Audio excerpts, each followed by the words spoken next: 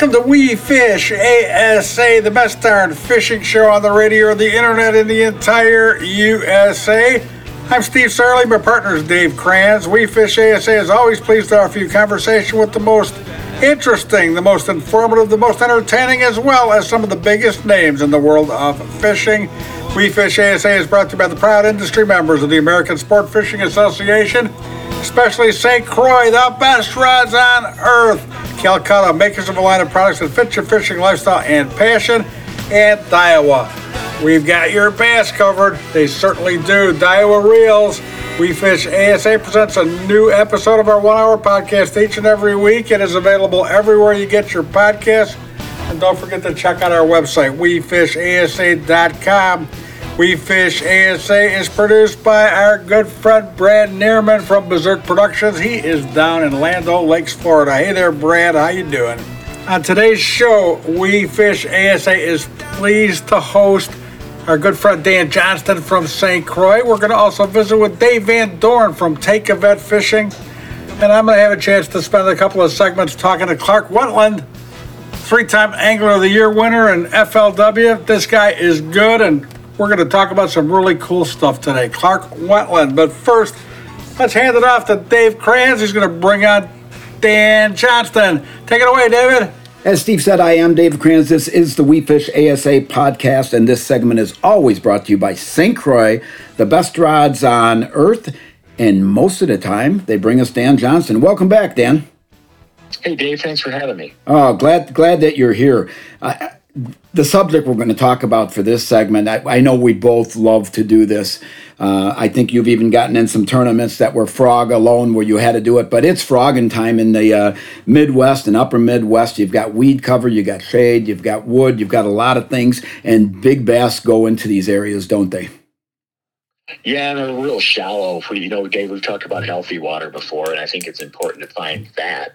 But if we find healthy water that has bait, it's well oxygenated, and they can see it at all, they'll get super, super shallow. And the thing about a frog is you can just literally throw it anywhere, not hang it.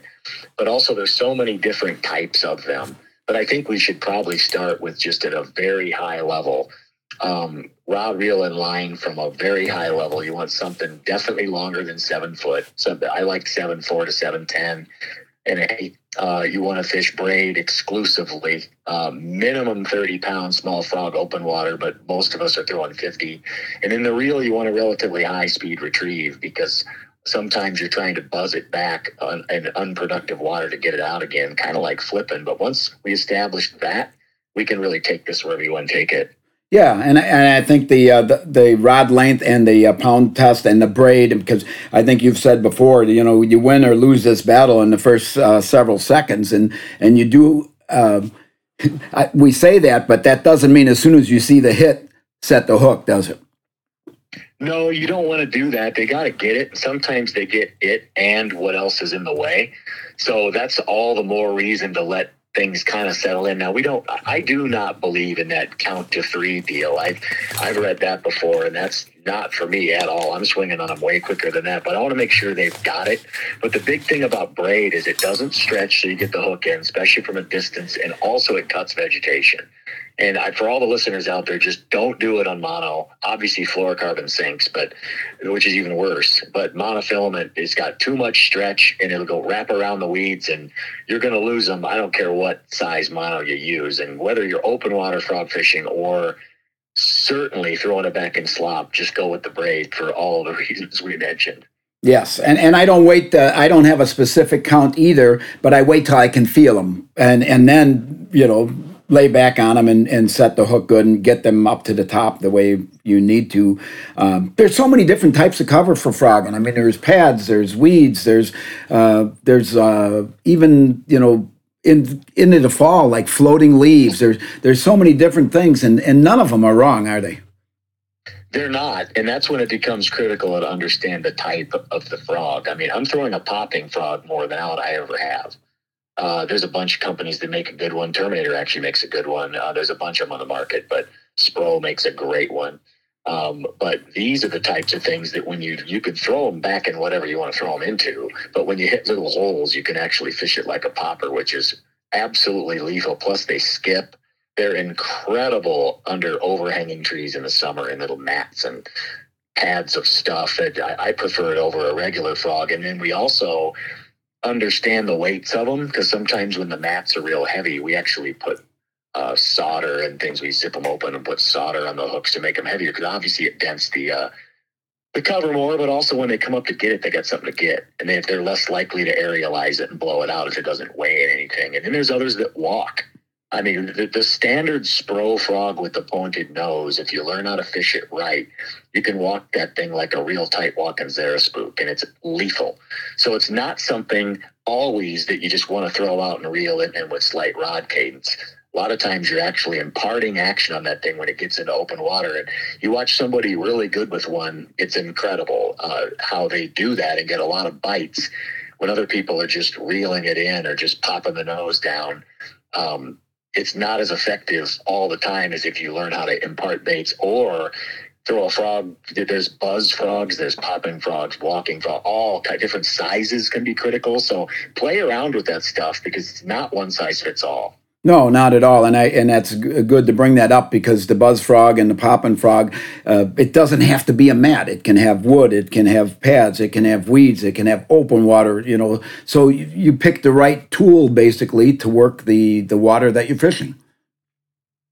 Yeah, unfortunately, they're real multi-purposed. I mean, I don't throw a poppin' frog on wood with little mats and weeds, or a docks with the same thing, which is perfect for it, and then cut it off if I come to a big mat. I'll throw it right back in there.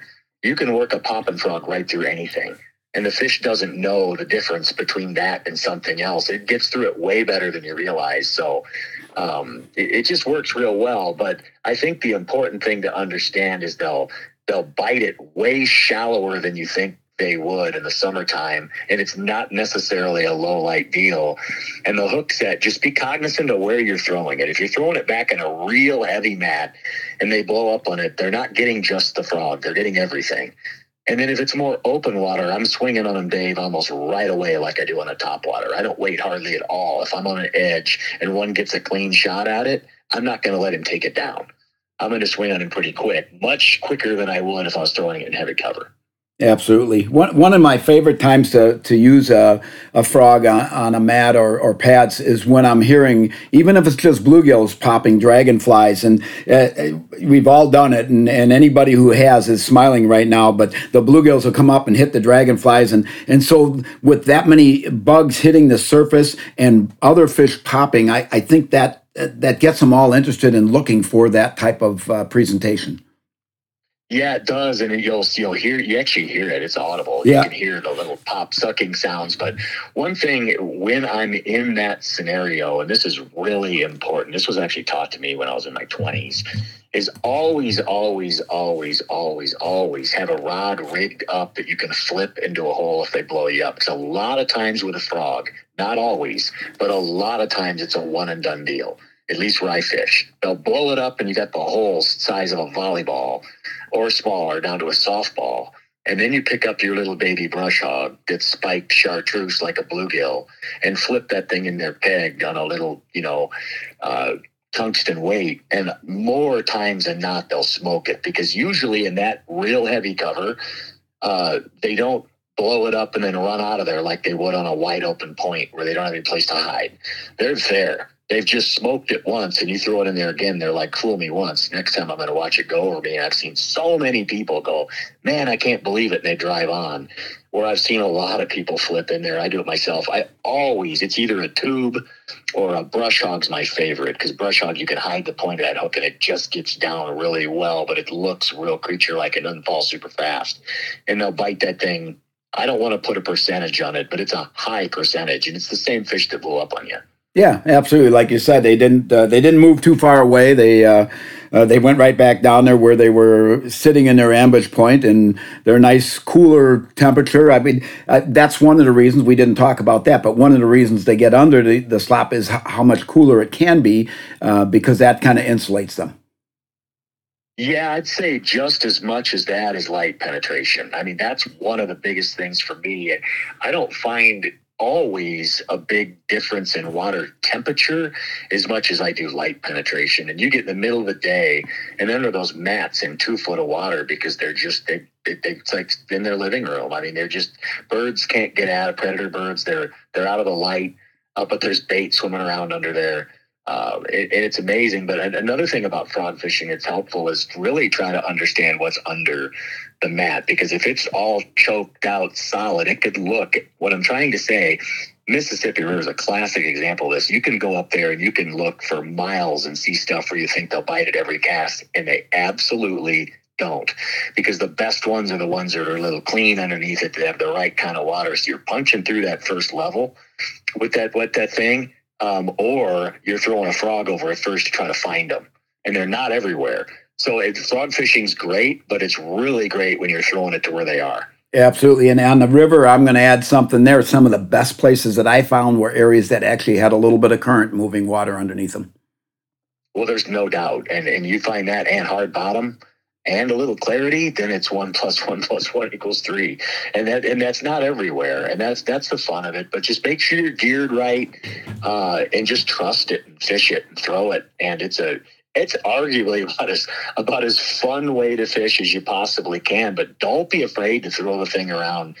You know, you can pull up on a tree, for example, in the water, and it can have that little ring of slop around the trunk of it, and you can throw a frog to that and they'll blow it up. And sometimes you can fish the edge of it and they won't, because that ring might come out 2 feet and they're under that shade. It's just amazing how effective it is. It's not just this big football field lily pad deal. You got to throw it in. You can throw it almost anywhere. Yeah, especially on docks or by down trees or whatever. You get a 2 foot by 2 foot patch. Don't just say, I'm not going to make a cast there, because it could be the best thing you do that day. Yeah, again, it's all about letting the fish tell you what to do. But the frog is something this time of year where no matter where I'm fishing, period, I have it hooked up. Then it comes down to color and size, and I'm obviously more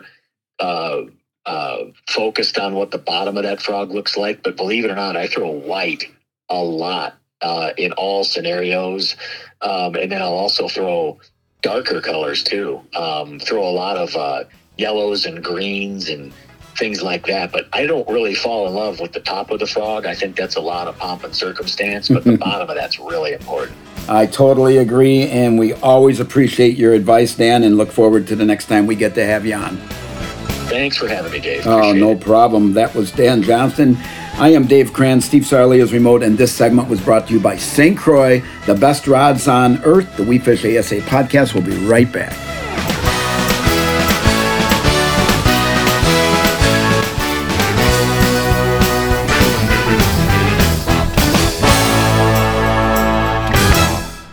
Probably one of the number one questions I get, what line do I use?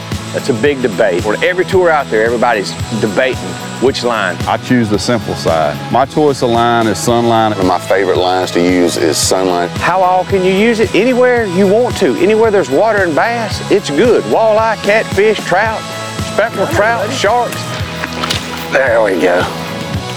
I don't say this unless I think it's true, but honestly, it's the best in the market. The outdoors is more than just a profession for us here at Big Rock Sports. As avid anglers, hunters, and outdoor enthusiasts, it's our passion. So advocating on behalf of the outdoor sporting goods industry is a top priority for us. Big Rock Sports is proud to serve as the voice and advocate of outdoor sporting goods retailers across the nation. Big Rock Sports works tirelessly to protect our fisheries and anglers' rights. Big Rock Sports, we are here for you. Rule your water. Rule it with a St. Croix rod. Whether you take to the lake, wade the rivers, or cast from shore, St. Croix provides responsive performance, ensuring your success below every surface. With a St. Croix rod in hand, you're a part of a celebrated tradition that has spanned 70 years. Touch, power, and control are right at your fingertips and extend to you the finest fishing experience on the planet. St. Croix, the best rods on earth. Welcome back to the We Fish ASA podcast. I am Dave Kranz. Steve Sarley is remote, and this segment is brought to you by Calcutta, an outdoor company that builds gear and apparel for those with a passion for the outdoors. My next guest has been on before. He certainly has a passion for the outdoors. I'd like to welcome back Dave VanDoorn. Hey, Dave, how are you? Thank you for having me on. Oh, no problem.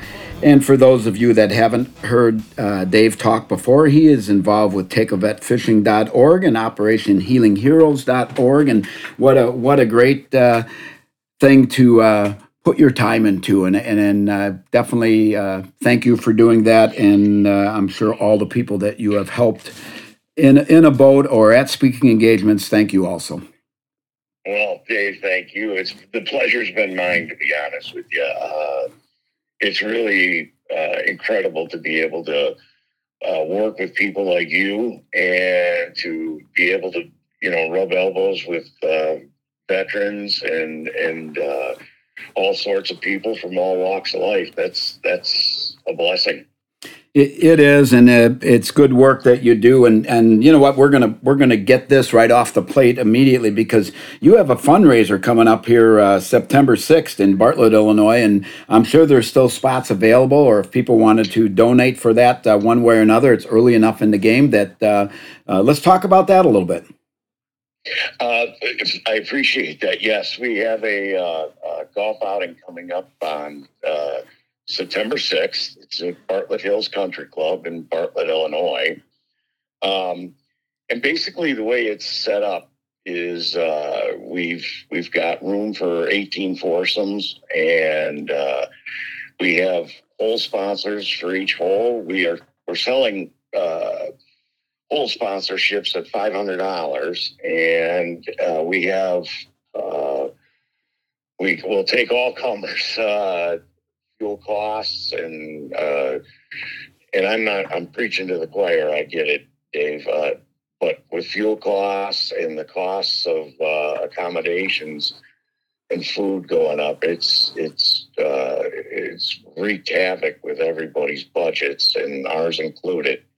Like I said, we have whole sponsors. I do have one event sponsor left. We have an event sponsorship that's available for $5,000, and that will get your company logo on the truck and the boats and on our apparel for a year. And obviously it's going to, all this is going to, put on events and help vets. We've been giving a lot of veterans the options to get treatment where Take a Vet Fishing is paying for that treatment. We pay to fly them in, pay to get the treatment, and we'll pay to fly you home.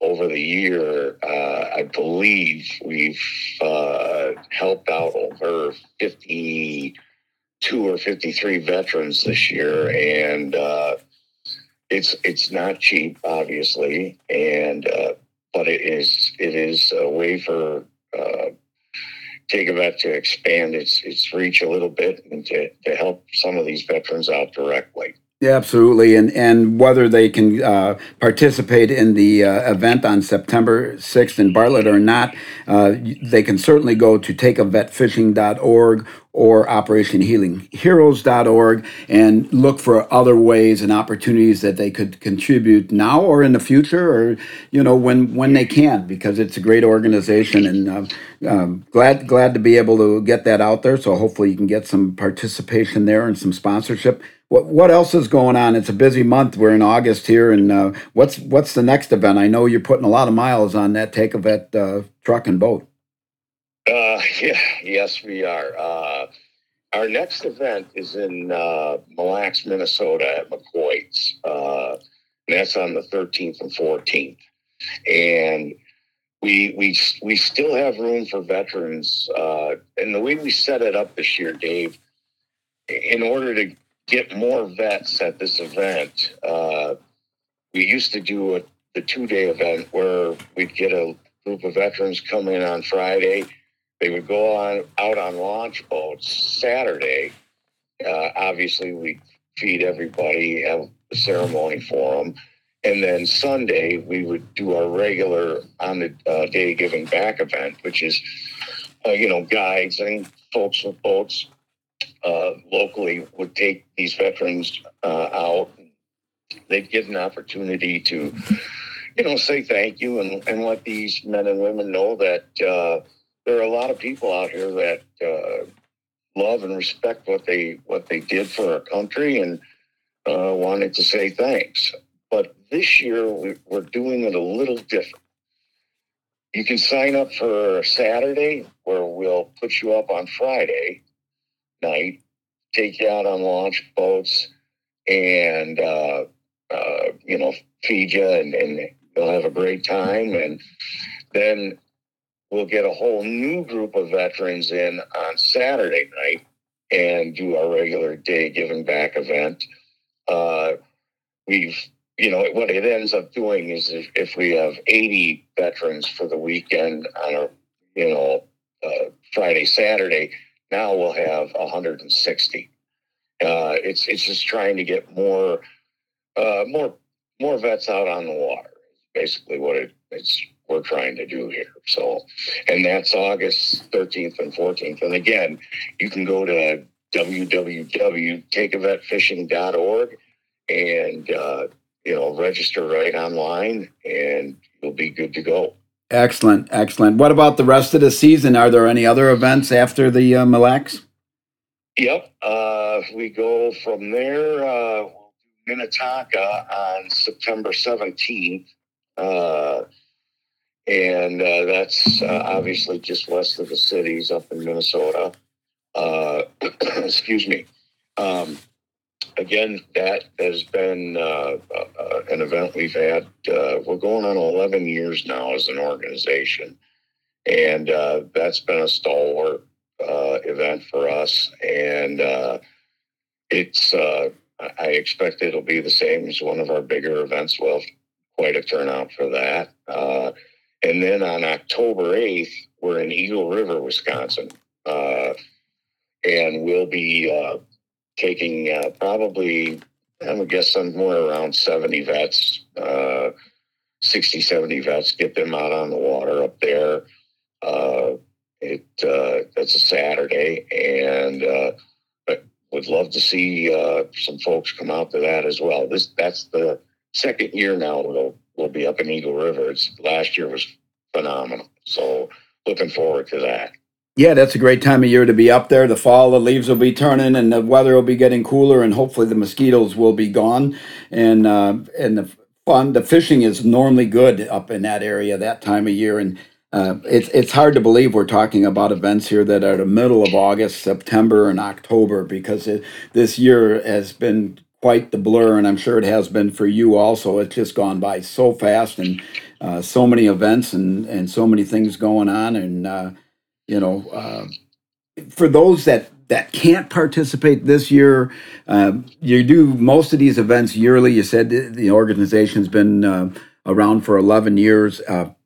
How early would you recommend signing up, even for next year? Can they do that at this time? Well, here's how this typically works, and this is we'll have next year's schedule. Obviously, dates change a little bit. Mm-hmm. Usually around the first of the year, okay, at the latest, the second week. Now, this year, we added 2 events in Florida as well during February and March, and those were heavily attended and quite a spectacular thing. It was very enjoyable. Everybody down there, pretty much raved about how well it was received. We will be doing those again. I would definitely check the websites right after the first of the year for new dates. And then what we're trying to do is get as many as new veterans as we can. So, if you're interested and you've never done a take-a-vet fishing event before, get on the website and register up. We'd love to have you. No, it's a great organization. You do good things, and I've seen the smiles on the faces of the people that you're taking out, and they get to do something that's relaxing. And some of these guys, I have a feeling that if there's not an event like this, they don't get out. So it's a good opportunity for them to get out. We take it for granted that we can go whenever we're off or have the time, and some of these guys, they need the assistance and don't have a boat or don't have the equipment, and you can get them out there, and all the more reason for people to donate time or dollars or both to get involved with both. Take it vetfishing.org or operationhealingheroes.org, and again, the great work that you guys do there is awesome, and you give people an opportunity. And I'm going to be.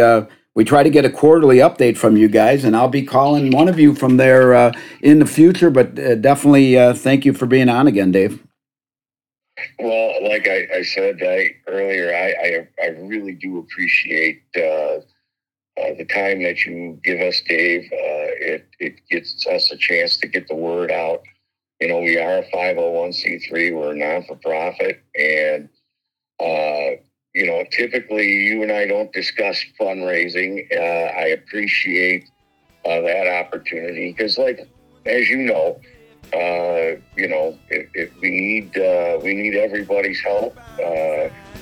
And we've appreciated everybody's help in the past, and we want to keep this train rolling, and we can't do it without your help. So I appreciate it beyond words. No, we thank you, Dave, and we'll be talking to somebody here in the near future, and hopefully these next events go well. You have an awesome day, and thanks for your time. I appreciate it, Dave. Oh, no problem. That was Dave VanDoorn. I am Dave Kranz. Steve Sarley is remote, and this segment of the We Fish ASA podcast was brought to you by Calcutta, an outdoor company that builds gear and apparel for those with a passion for the outdoors. We will be right back.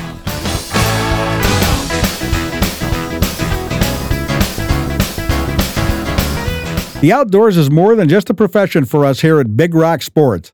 As avid anglers, hunters, and outdoor enthusiasts, it's our passion. So advocating on behalf of the outdoor sporting goods industry is a top priority for us. Big Rock Sports is proud to serve as the voice and advocate of outdoor sporting goods retailers across the nation. Big Rock Sports works tirelessly to protect our fisheries and anglers' rights. Big Rock Sports, we are here for you. Calcutta, we're an outdoor coastal trading company that builds gear and apparel for those with a passion for the outdoors. Born in the back of a Florida bait and tackle shop, Calcutta was created with a rebellious spirit and a goal to offer hardworking outdoor products at a reasonable price. Calcutta builds the products that fit your lifestyle. We're on a mission to help you reclaim your free time and to declare mutiny on the mundane. Depend on Calcutta gear and apparel. Bass anglers have heard it all when it comes to manufacturers having the best casting reel. Well, Daiwa can back it up with the Tatula SV. The Tatula SV has three key features that make it the most versatile casting reel on the market today. The SV spool is a lightweight aluminum spool allowing for long control light lure casting. Mag 4Z gives you the option to set a precise casting range no matter what lure or wind situation. The Daiwa T-Wing system reduces line angle and friction when casting. Distance, control, and finesse like no other reel on the market. Tatula, the ultimate finesse long cast system designed by Daiwa.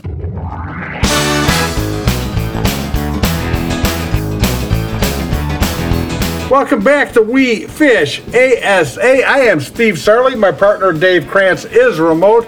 Please remember that We Fish ASA is brought to you by the proud industry members of the American Sport Fishing Association. Please help to ensure the future of fishing by visiting keepamericafishing.org. You know, if you're an industry professional, please consider joining the American Sport Fishing Association by visiting asafishing.org.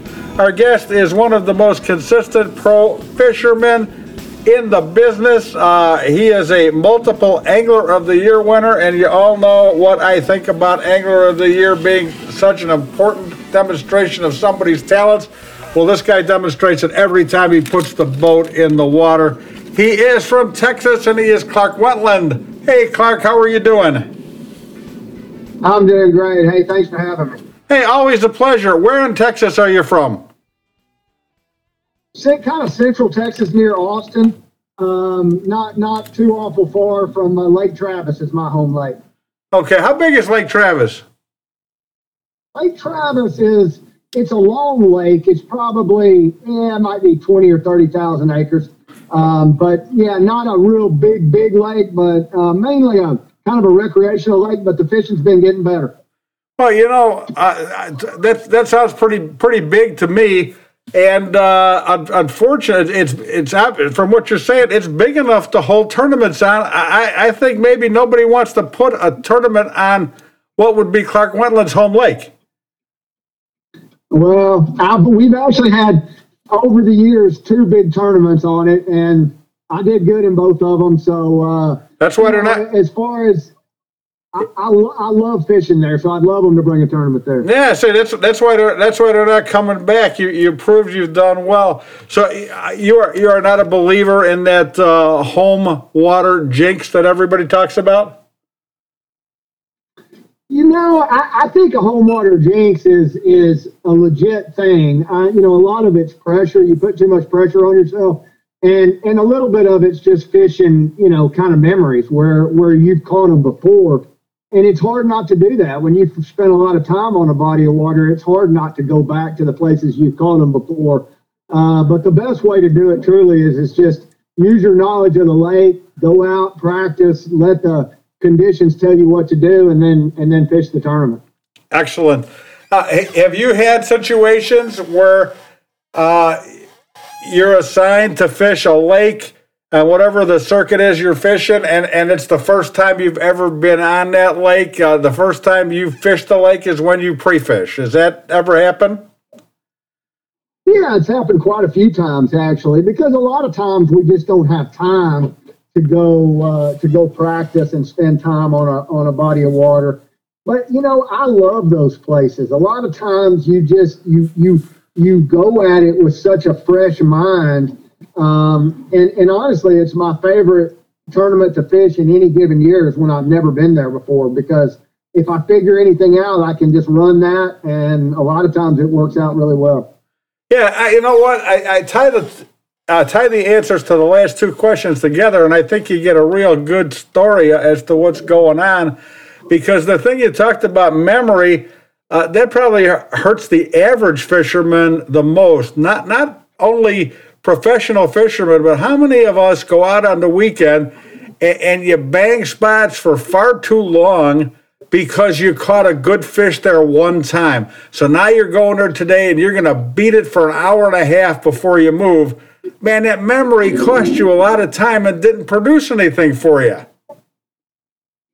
No, you're absolutely right. It's and literally, I've struggled with that my whole career at every level, because it's just a natural thing you do. You tend to have more confidence in the areas you've caught them at before, but it doesn't necessarily mirror what's going on the lake. And so if you can just make yourself fish the place different every time, you're really better off. Yeah, for sure. And it's kind of funny. People get wrapped into their memories and they just can't let them go. I was fishing in Canada with Spence Petros. He's a Hall of Fame angler, and he was reeling in a northern pike, a 20-pound northern, and it got attacked by a muskie. Never saw could see how big it was, but it's a dang big fish hitting a 20-pound northern pike. And then the next day, are we going there? He goes, no. Why aren't we going there? We saw the biggest muskie ever. He goes, because that muskie was just going past that point. The chances of us being there when he's swimming past it is not going to happen again. He is not in that spot on a consistent basis. And I said, I had a real hard time living up to that. I want to fish that spot. I probably fish that spot every day for the rest of the week. But you know what? That's not the way you do it, and the smart guys know that. Exactly. Yeah, exactly. I mean, I think everybody struggles with this concept that you're on right now with fishing memories and not being able to expand on new things. And it happens the most when you're in competition. If you're actually in a tournament, you really don't let yourself just kind of let things happen as they do. And it makes it even that much worse on you. So really the way to fish each and every day is to deal with the conditions you've got that day and just go fishing. I mean, it sounds like a cliche, but it's really true. Understand what you say, and being from Texas, I've heard a lot of people over the years say, "Oh, red is the best color to have in your tackle box when you're fishing in Texas." Texas bass love the color red. As a matter of fact, there were people that even were calling lures, particular lures, "Oh, get that lure in Lake Fork red. It comes in Lake Fork red." Well, it actually is not the name, but everybody calls it that. And I think there's a lot of people out fishing in Texas that had red lures on their line that might have done better with a watermelon color or something, but you just heard red in Texas so many times, you made yourself believe that. What do you think about that? Yeah, actually, I was looking in my live well yesterday, and from a tournament I fished last week, and there's a bunch of red crawfish shells in there. I mean, red feels a little bit more like a spring color. Yeah. Anywhere I fish all over the country, I'll use red in the spring a lot. And I think part of it's confidence, but I think red really does have a place. And when you're fishing in the spring especially, I feel like it's almost always a good color. I just wrote that down, red in the spring, because I will definitely go back and pay attention. You think with my job, talking to you guys as often and getting these tips, I'm like the regular average weekend fisherman. You hear things, it goes in one ear and out the other, and you go back to doing it the way you want to do it. Well, I guarantee you next spring I'll be throwing red, thanks to Clark Wendlandt. I appreciate that, and we'll pay attention. You were an interesting guy. You've had a good career. You've been at this for a year or two now. Seriously, how long you been doing it? About 30 years? Well, I mean, I've been doing this for 30 years, so it's been a long time. 30 years, and it's so you were established, and all the while you were doing this, you were known as a consistent guy, not a flash in the pan. You're a guy that's a top 10 guy, and at the end of the year, when they're adding up the points for Angler of the Year, Clark Wendlandt always seemed to be there. You've got a number of AOY trophies, and that speaks the world to me because, I hate to say anybody can win once because I know I could not, but it's a possibility that anybody can win one time.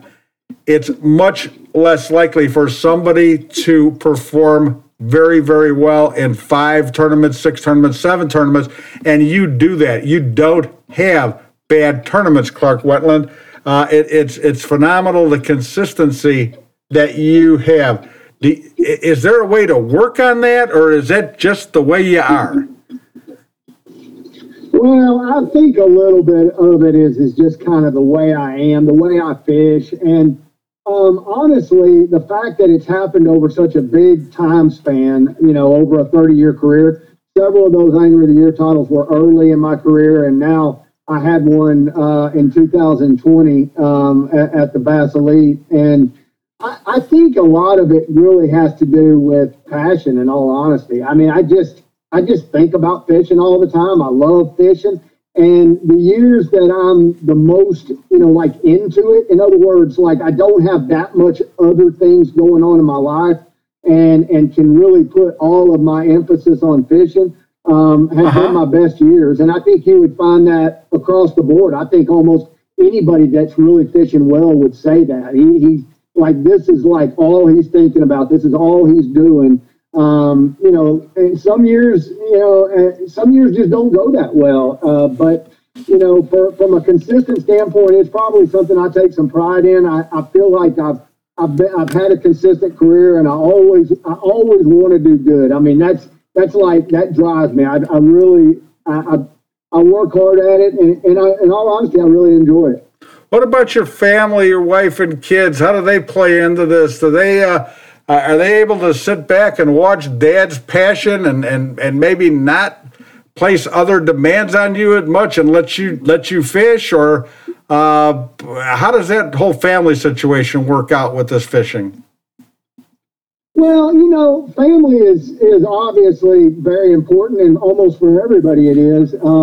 And there have been times, especially early in my career, when I probably did not give them as much attention as I needed to. I'd come off the water and they'd be with me, and I mean, all I could think about is the fact that I didn't do any good on that day of fishing. Instead of, hey, I got 2 kids and a wife that I need to put some emphasis on too, and so I watch some of the younger guys today, and they really do a good job with that. I think that having that emphasis on family, and they know how much it means to me. They know that when it's a bad day, I'm going to be hurting that day. And so, yeah, I mean, it's part of it, and it's just like in anything anybody does. You got to kind of work at it a little bit. Yeah, makes a lot of sense. Makes a lot of sense, and it's tough. And I know the family supports you. I know you're a good Christian, good family man, and respect that. And you got a nice total package going there. Let me take a real quick break. I'd like to let our sponsors have a word.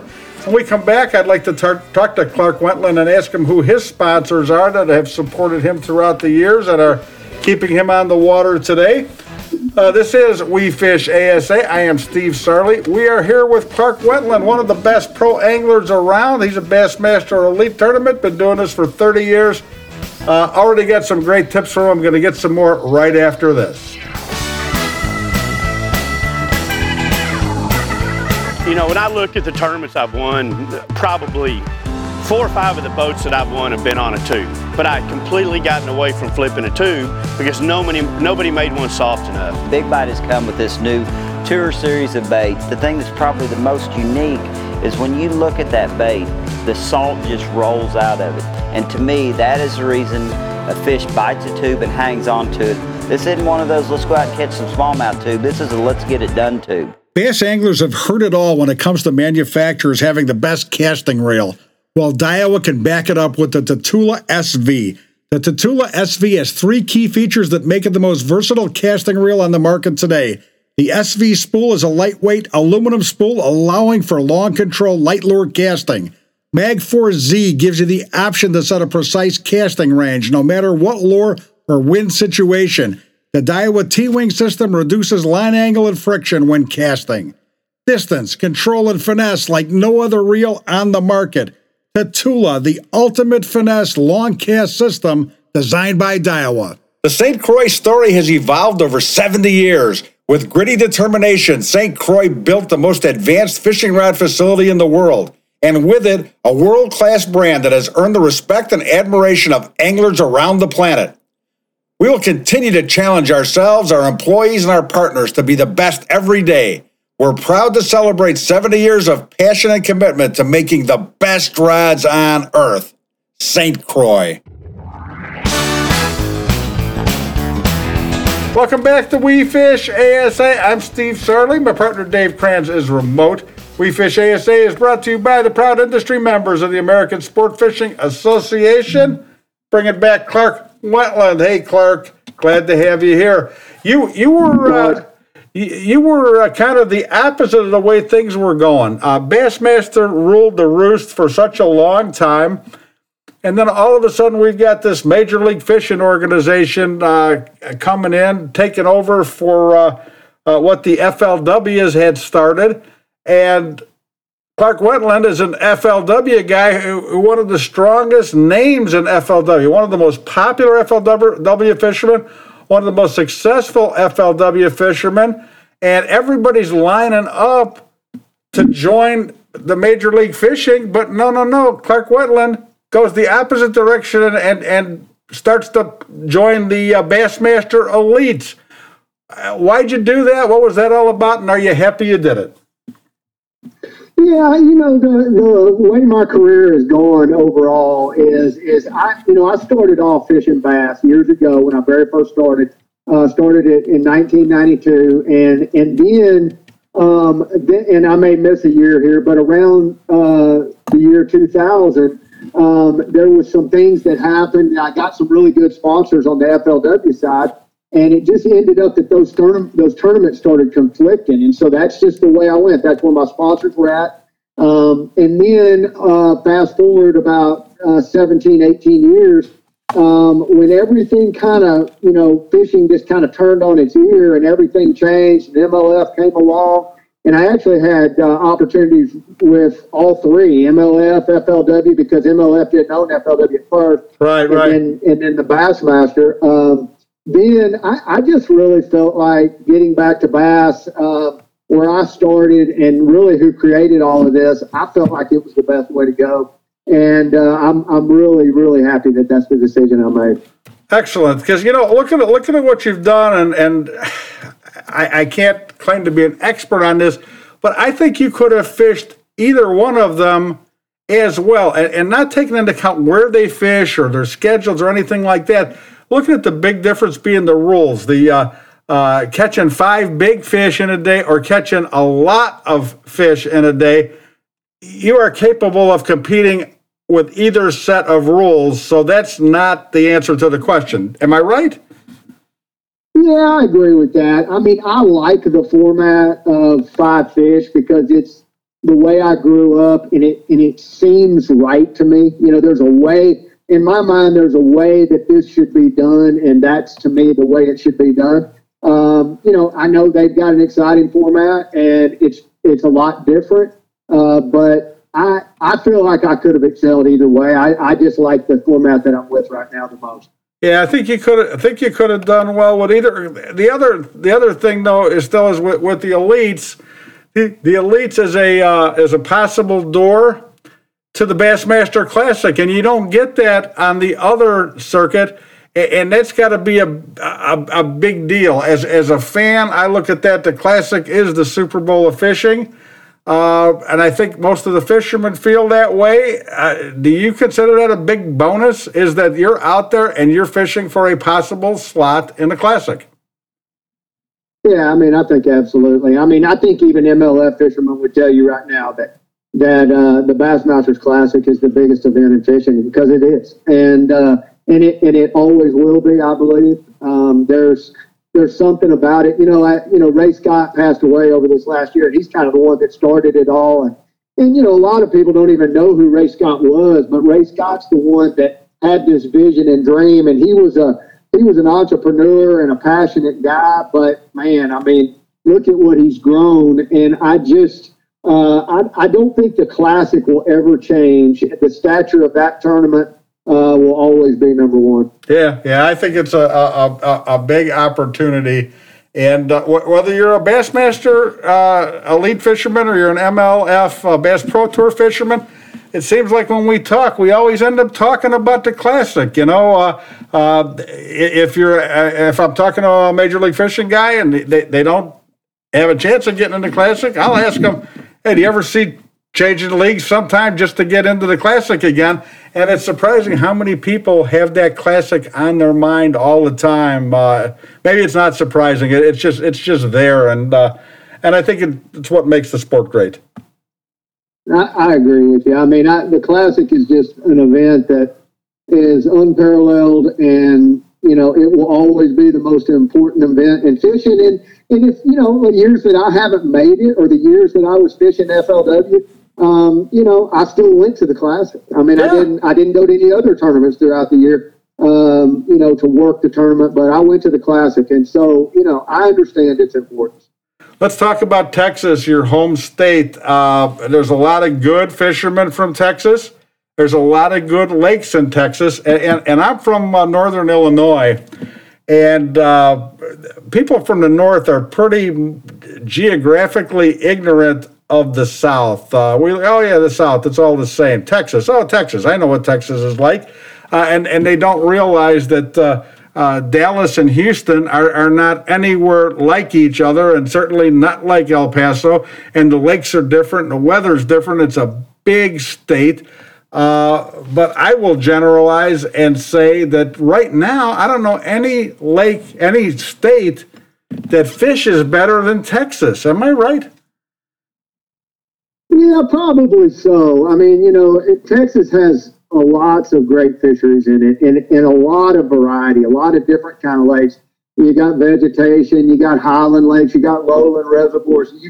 You got big lakes and you got lots of little lakes. And so, I just spent time up at Lake Ontario and got to fish some northern lakes. So right now in my mind, I'm thinking, well, it's hard to beat Lake Ontario for fishing, but in the summertime, Texas is awful hot, and it's a brutal year this year, very, very hot. And so, right now, this time of year, I just assume go up north. But for the most part, Texas is an awesome place to fish. Well, I always say I think the Texas DNR is phenomenal, and that share lunker program they have just seems to be creating big fish opportunity, more big fish opportunities than anywhere else before. And a lot of times it's cyclical. I said Lake Fork was hot on a pistol 10 years ago. It seemed to cool off for a while. Now it's back on the upswing, and I give it to the DNR on that.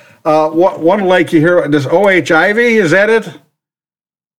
Yep, OH Ivy. Oh my goodness! I see pictures of 10-pounders out of OH Ivy, and I start thinking that. You either got great fish in there, or there's an awful lot of Texas fishermen that really know how to do that Photoshop thing real well. Yeah. I mean, Texas has got lots and lots of big fish in it. OH Ivy, it's interesting you bring up cyclical because lakes are cyclical. And so, Lake Ontario is an amazing place to fish right now. OH Ivy is an amazing place to fish. But 5 years from now, they may be down a little bit. It's just the way it goes. But then eventually they'll come back. The really good lakes just come back over time. And it depends, it's kind of a perfect storm on OH Ivy right now. It was really low for a long time. Yeah. It finally got some water in it. It came up, it flooded all that cover, and nobody had been fishing it. And all of a sudden, bam, you're having all kinds of big fish. And so, it's cyclical parts of lakes is pretty interesting. You know what? The reason I called you, I'm going through this quickly because I enjoy talking to you, and you're such a smart guy and know this business and sports so well. But the reason I called you is I read an article that you wrote for Bassmaster, and it was about invasive species. And everybody hears about this all the time. This is a problem. It's costing us millions of dollars, invasive species. Tell us about this, because you actually made some great points in that it's not the end of the world when an invasive species is discovered. Not that we want to do this or we suggest recommending bringing in invasive species, but it's not like it's going to kill fishing. Yeah, I mean, I think you gotta realize that invasive species are probably not going to help anything. But what my point is look at how resilient bass are. I mean, it's amazing. I mean, they say that gobies are going to be the end of the Great Lakes for smallmouth fishing, and to be honest with you, they're better than they've ever been. And they said that zebra mussels were going to be the end of the Great Lakes before that, and it's better than it's ever been. And my home lake here is Lake Travis in Texas, and it's got zebra mussels now. And yeah, it creates problems. Dock owners got problems, water intakes. If you're going to walk along the shoreline, you might cut your feet with zebra mussels. As a fisherman, you're going to break off a little more often because they get you down in those rocks. It'll break your line. But the fishing's better than it's ever been. And it's zero. There's no doubt about it. I mean, I've fished here for 45, 50 years, and it's better than it's ever been. And so, my point is that there's going to be change. And I understand we need to work on not letting invasives into our lakes, but yeah, the invasive species, sometimes the bass can use them to their advantage. It might change a little bit, but they can use them to their advantage, and sometimes the lake might even be better. Yeah, in Illinois, we're always talking about the Asian carp, and you'll see video of them all over social media. They're the ones that jump when they feel the boat vibrations, and man, you can end up with a couple of these big old Asian carp in your boat that just jumped in for no reason. And everybody was worried about that killing the fisheries. Well, it didn't kill the fishery, it changed the fishery. You have to fish different than before. Your spot that you used to fish for sauger or walleyes or bass may now be a much more popular spot for the Asian carp, and they have just moved the bass out of there. The bass aren't gone. The bass are different. And the guys that are saying this is a dead waterway just didn't want to change the way they fished. If they can't fish the way they fished 5 years ago, they're not fishing it no more. And that's wrong. The fish are still there. You just got to figure out where they move to. Yeah, you got to think about it a little differently. The fishery, the thing about it is in life, whether it be, nature and what we deal with in the outside world, everything changes. I mean, it just does. I mean, you can't say it doesn't, whether a lake's getting more silt in it, whether it's a forage base comes into the lake. There's all kinds of different situations that can happen, and you just have to adapt with it. And it might make your honey hole not as good. It may make the lake not as good on a short-term basis, but the fishery is going to adapt. The fish are going to adapt, and my point is I don't know that this is just the end of the world. I think we need to clean, drain, and dry, take care of invasive species to the best of our ability, but at the same time, the fishery can probably handle it. Yeah, just take it serious and adapt to it, because the fish are adapting. We need to adapt to it as well. I gypped you out of time. Hey, give us the names of some of your sponsors you'd like to say hi to that do so much for you. Well, listen, I mean, Bass Pro Shops, Ranger Boat, Bass Pro Club, Yamaha Outboards, those are my staples and the ones that really keep me out there. And every professional fisherman, they need good support. And I've got a great team and appreciate them very much. And they appreciate you because they know you work hard for them. You do a really good job for your sponsors, and that's well known in the business. Well, I thank you very much. I appreciate that. No problem at all. Man, time went by so fast. Clark Wendlandt, one of the best fishermen out there, very consistent, always at the top. When you go on the internet to look at a tournament to see what the results are, you don't have to go to that second page ever when you're looking for Clark's name, because he's always up there near the top. The guy is consistent. He's good. He's a true gentleman, and I'd like to thank you for being with us and hope you go out and earn some money before the end of the season again. Thank you so much. I appreciate you having me. Excellent. Appreciate it. Clark Wendlandt, folks. Isn't he something else? Really think he's a great fisherman. That wraps up this week's edition of the We Fish ASA podcast, the best darn fishing show on the radio or the internet in the entire USA. I'd like to thank today's guests, Dan Johnston from St. Croix, Dave VanDoorn, Take a Vet Fishing, Clark Wendlandt. My goodness, this guy is really, really good fisherman. Clark Wendlandt, multiple Angler of the Year winner. Very, very cool. I'd like to thank our sponsors, St. Croix, the best rods on earth, Calcutta, makers of a line of products that fit your fishing lifestyle and passion, and Daiwa. We have your bass covered. They sure do. Daiwa Reels. Don't forget, put up a new episode of our podcast every Wednesday evening. Never missed one yet. We're on number 320, and we're there all the time for you. Don't forget to check out our website, wefishasa.com. You can write to us there. Tell us what you like. Tell us what you don't like. We answer all of our mail, so have at it. Let's hear from you. I'm Steve Sarley. My partner is Dave Kranz. We'll see you next week now. Let's go fishing.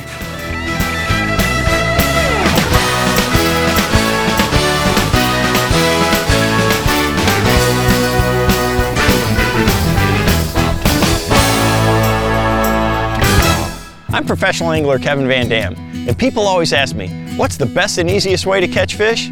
Well, that's simple. Keep our waterways clean and free of litter. Tossing your worn out lures in the lake is not a winning move. Pitch them in the trash. Do your part and join me. Visit keepamericafishing.org and pledge to pitch it.